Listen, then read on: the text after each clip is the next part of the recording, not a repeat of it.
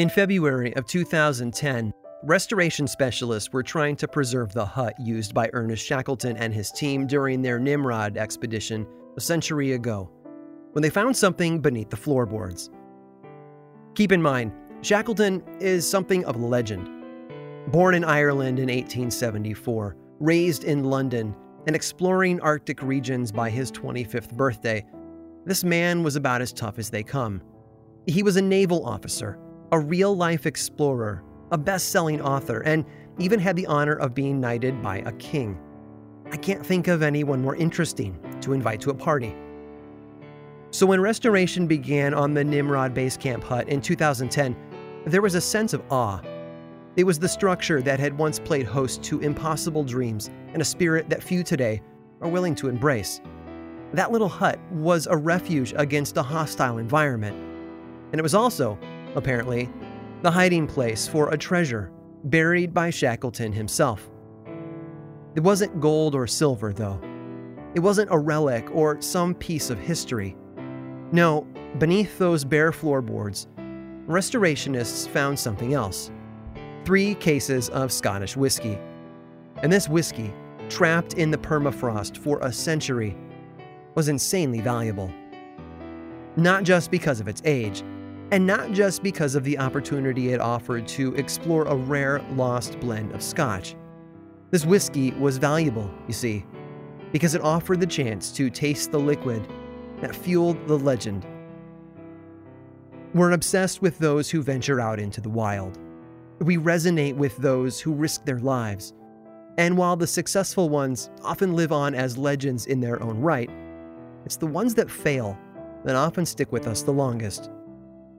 For some people, nothing is more frightening than when the natural world reaches out and crushes our best laid plans. I'm Aaron Mahnke, and this is Lore.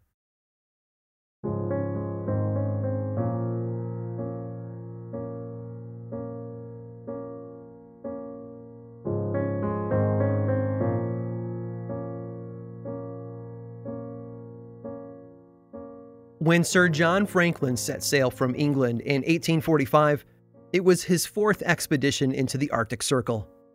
For years, nations had been looking for the mythical Northwest Passage, a route from the Atlantic to the Pacific that didn't require sailing south to the tip of South America before heading back north. Franklin and his team were never seen again. In some ways, it shouldn't have surprised anyone.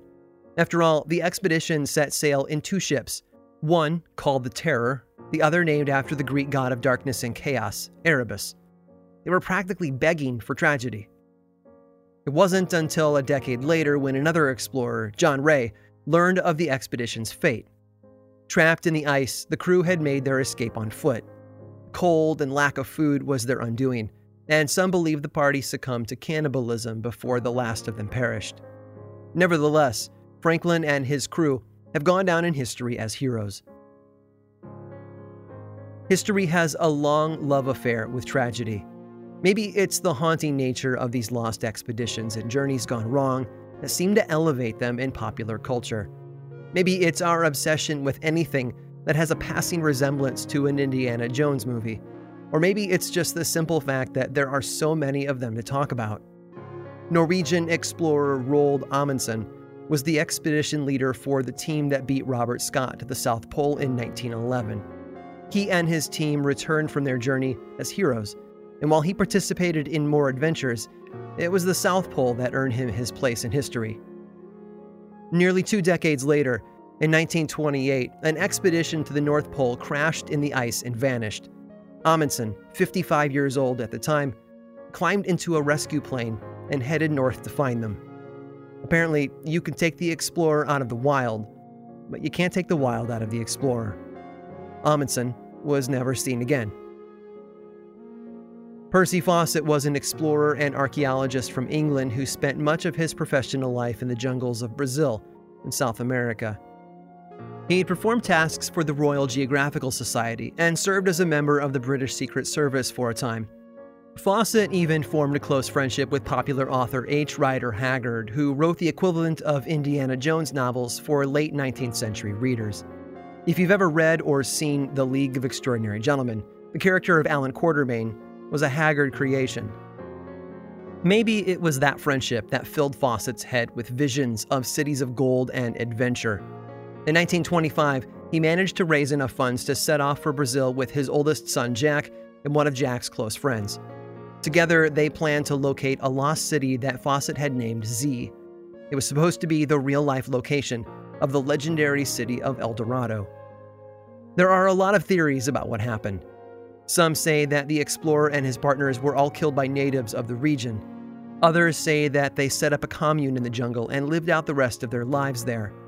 There are even stories that say the end was much less exciting, that Fawcett and the others just walked into the jungle and vanished. In 1804, Alexander Hamilton entered a duel with United States Vice President Aaron Burr. Hamilton's aim was off, but Burr's wasn't. As a result, Hamilton died from his wounds the following day. Burr lived a long life after the duel, but suffered through the mysterious disappearance of his daughter, Theodosia.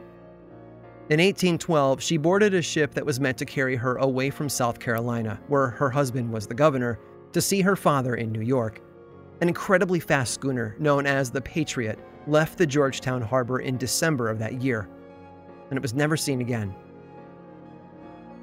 One of the risks that travelers take upon themselves is that they might never reach their destination. Whether the journey is one of exploration, personal travel, or recreation, there's always the chance for failure. And the farther from civilization, the worse those chances become. Which is why, when a group of hikers marched off into the Ural Mountains in 1959, the odds were decidedly, and tragically, stacked against them.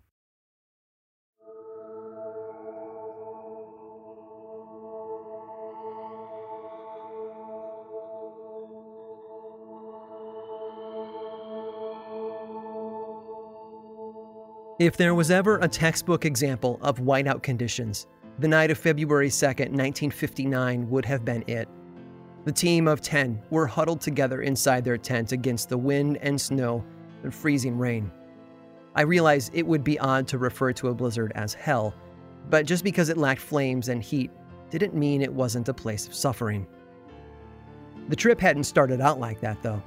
They had intended it to be a pleasant expedition into the mountains. No glorious mission or treasure to seek. This was meant to be a recreational trip. That's not how it ended, though. Then again, life rarely turns out the way we imagined it would, does it? The team was comprised of 9 college students from Ural Polytechnical Institute, all of whom were led by their instructor, Igor.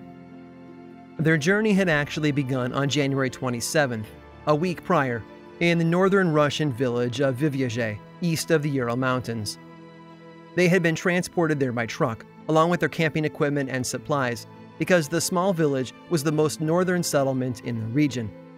Beyond those borders, they would enter into the wild, a literal no man's land. This was a region of Russia that had once been called home by the indigenous people known as the Mansia, sometimes called the Vogels. Centuries ago, they ruled the northern lands, even fighting against the Russians until they were finally assimilated in the 13th century. Today, most Mansia live in Moscow or other large cities, and there are very few who remain in their northern homelands. And these travelers were well prepared. Aside from the expected camping supplies that you might expect, they also set up a communication plan. The trip was a there and back again journey, with the goal of reaching Mount Atorton within a week, and then returning to Vyazhiy by February 12th. If they failed to check in, Igor had told friends, start to worry. It was going to be a dangerous expedition, without a doubt. The terrain was hostile, and there was no support network north of the village. Still, the trip began smoothly enough, and the team made good progress. They headed east, and when they reached the foot of the mountains, they stopped and set aside a supply of food for their return trip. That was January 31st. The next day, they started their climb. But weather in the mountains wasn't helping them out. It was clear early on that the trip was going to take longer than they expected, but that didn't stop them. Instead, they hiked slow and steady into the wind and snow, aiming north for Mount Atorton. By the end of the day on February 2nd, though, Igor and the others realized they were more than a mile off their course. Somehow, thanks in part to the disorienting blizzard, they had drifted west and found themselves on the northern slope of the mountain known as Kholat Syakhl. The smart decision would have been to hike north less than a mile and set up camp in the line of trees below. But they had worked hard to reach such a high altitude, and it would be exhausting to have to climb back up the next day.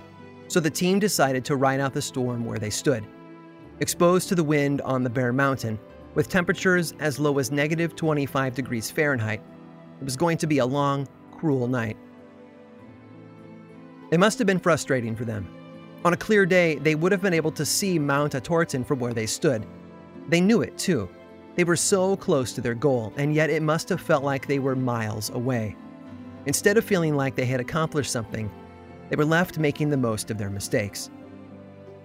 They set up their tent, unpacked a meal, and then settled in for the night. We know all of this because it's documented in their journals. We have the notes about their travel decisions, the weather reports, and the challenges they faced. We even have photos of the team setting up camp, right there on the snow-covered side of the mountain. After that, though, the records of the team led by Igor Dyatlov are silent. We have no more words from the team members, no more reports, and no way to speak to them now about what happened to all of them. All we have left now are corpses.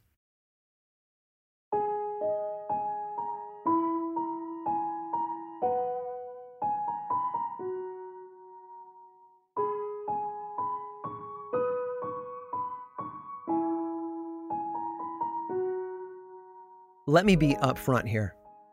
We don't know what happened to the hikers. Well, that's not entirely true. We know they died, but we don't know how their deaths were brought about.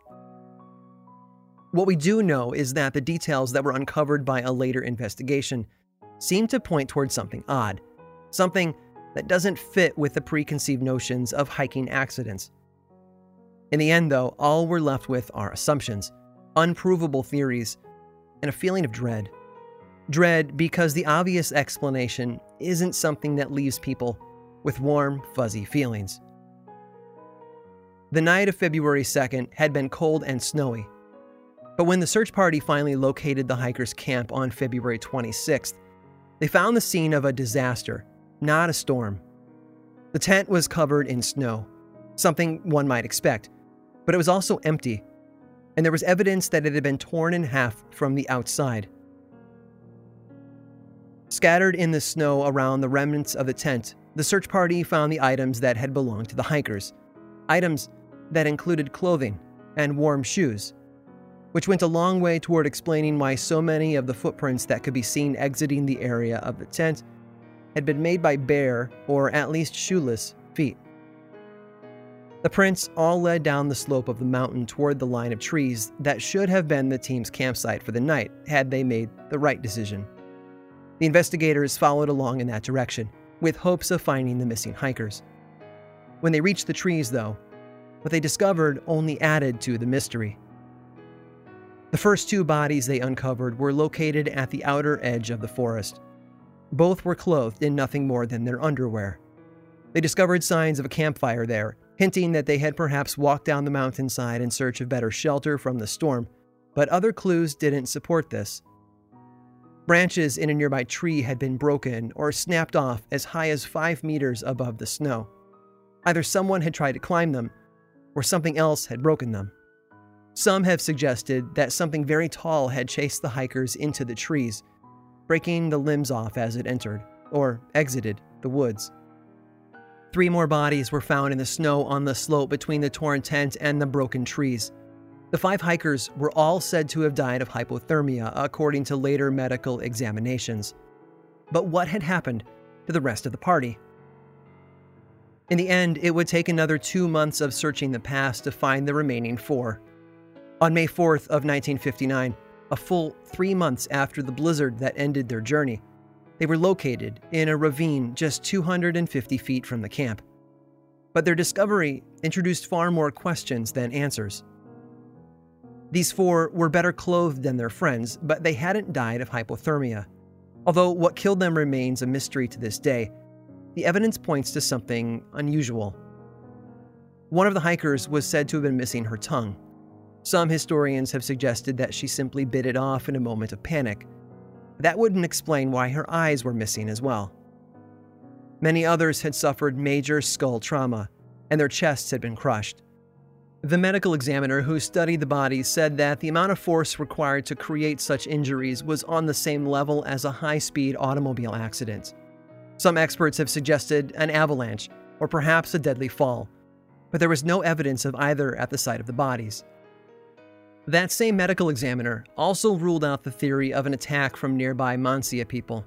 According to him, the injuries could not have been caused by other humans, because the force of the blows had simply been too powerful. In other words, the injuries that these hikers suffered were unexplainable, inhuman, and mysterious. These are, of course, all the ingredients a story needs to truly become legendary. Today, the region is referred to as Dyatlov Pass, and it's the unknown element of the tragedy there that has pushed the events deep into the mind of popular culture. The story as a way of leaving many of us feeling haunted. Haunted because it could very well happen to us. We can plan for things we understand. We can find safety in those plans. The unknown, though, can leave us as vulnerable as hikers in a blizzard, exposed and unprepared.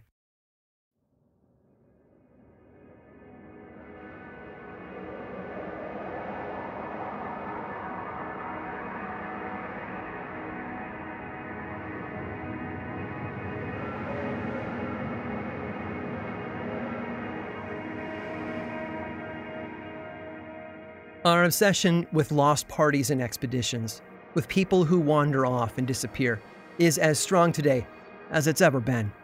Movies, novels, television shows, and comics have all spent time and effort to recapture the mystery and thrill of that dangerous unknown. Our world seems to be full of it. Loose ends have a way of making people feel uneasy, though. We want answers because answers make us feel safe. But we also want the thrill of a good mystery. We hate not knowing, and yet we also love the idea of the unknown. It's ironic, I know, but true. Decades after the tragedy, we still have far more questions than answers. We don't know what frightened the hikers enough to cause some of them to flee undressed from their tent in a sub-zero blizzard. We don't know what caused the severe trauma to their heads and chests.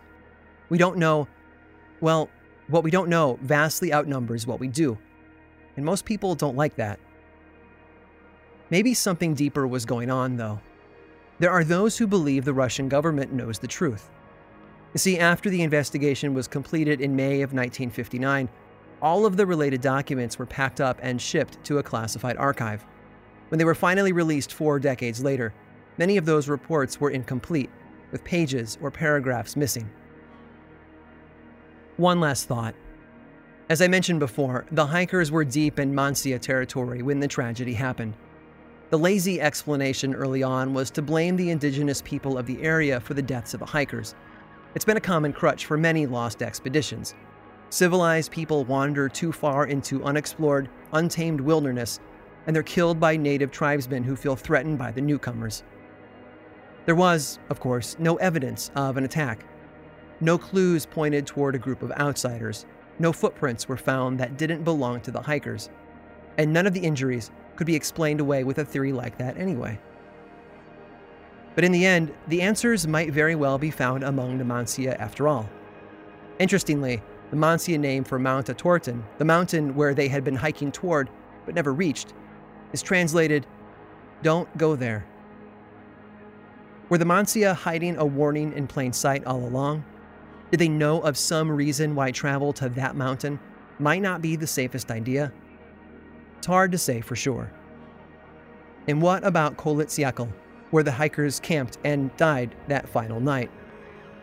That happens to be a Mansia name as well, given to the mountain many centuries, perhaps even millennia ago. It literally means Mountain of the Dead.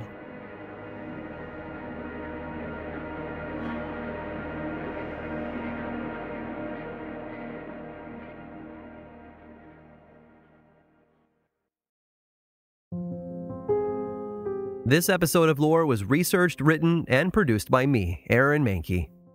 Lore is much more than a podcast. There's a book series in bookstores around the country and online, and the second season of the Amazon Prime television show was recently released. Check them both out if you want more lore in your life.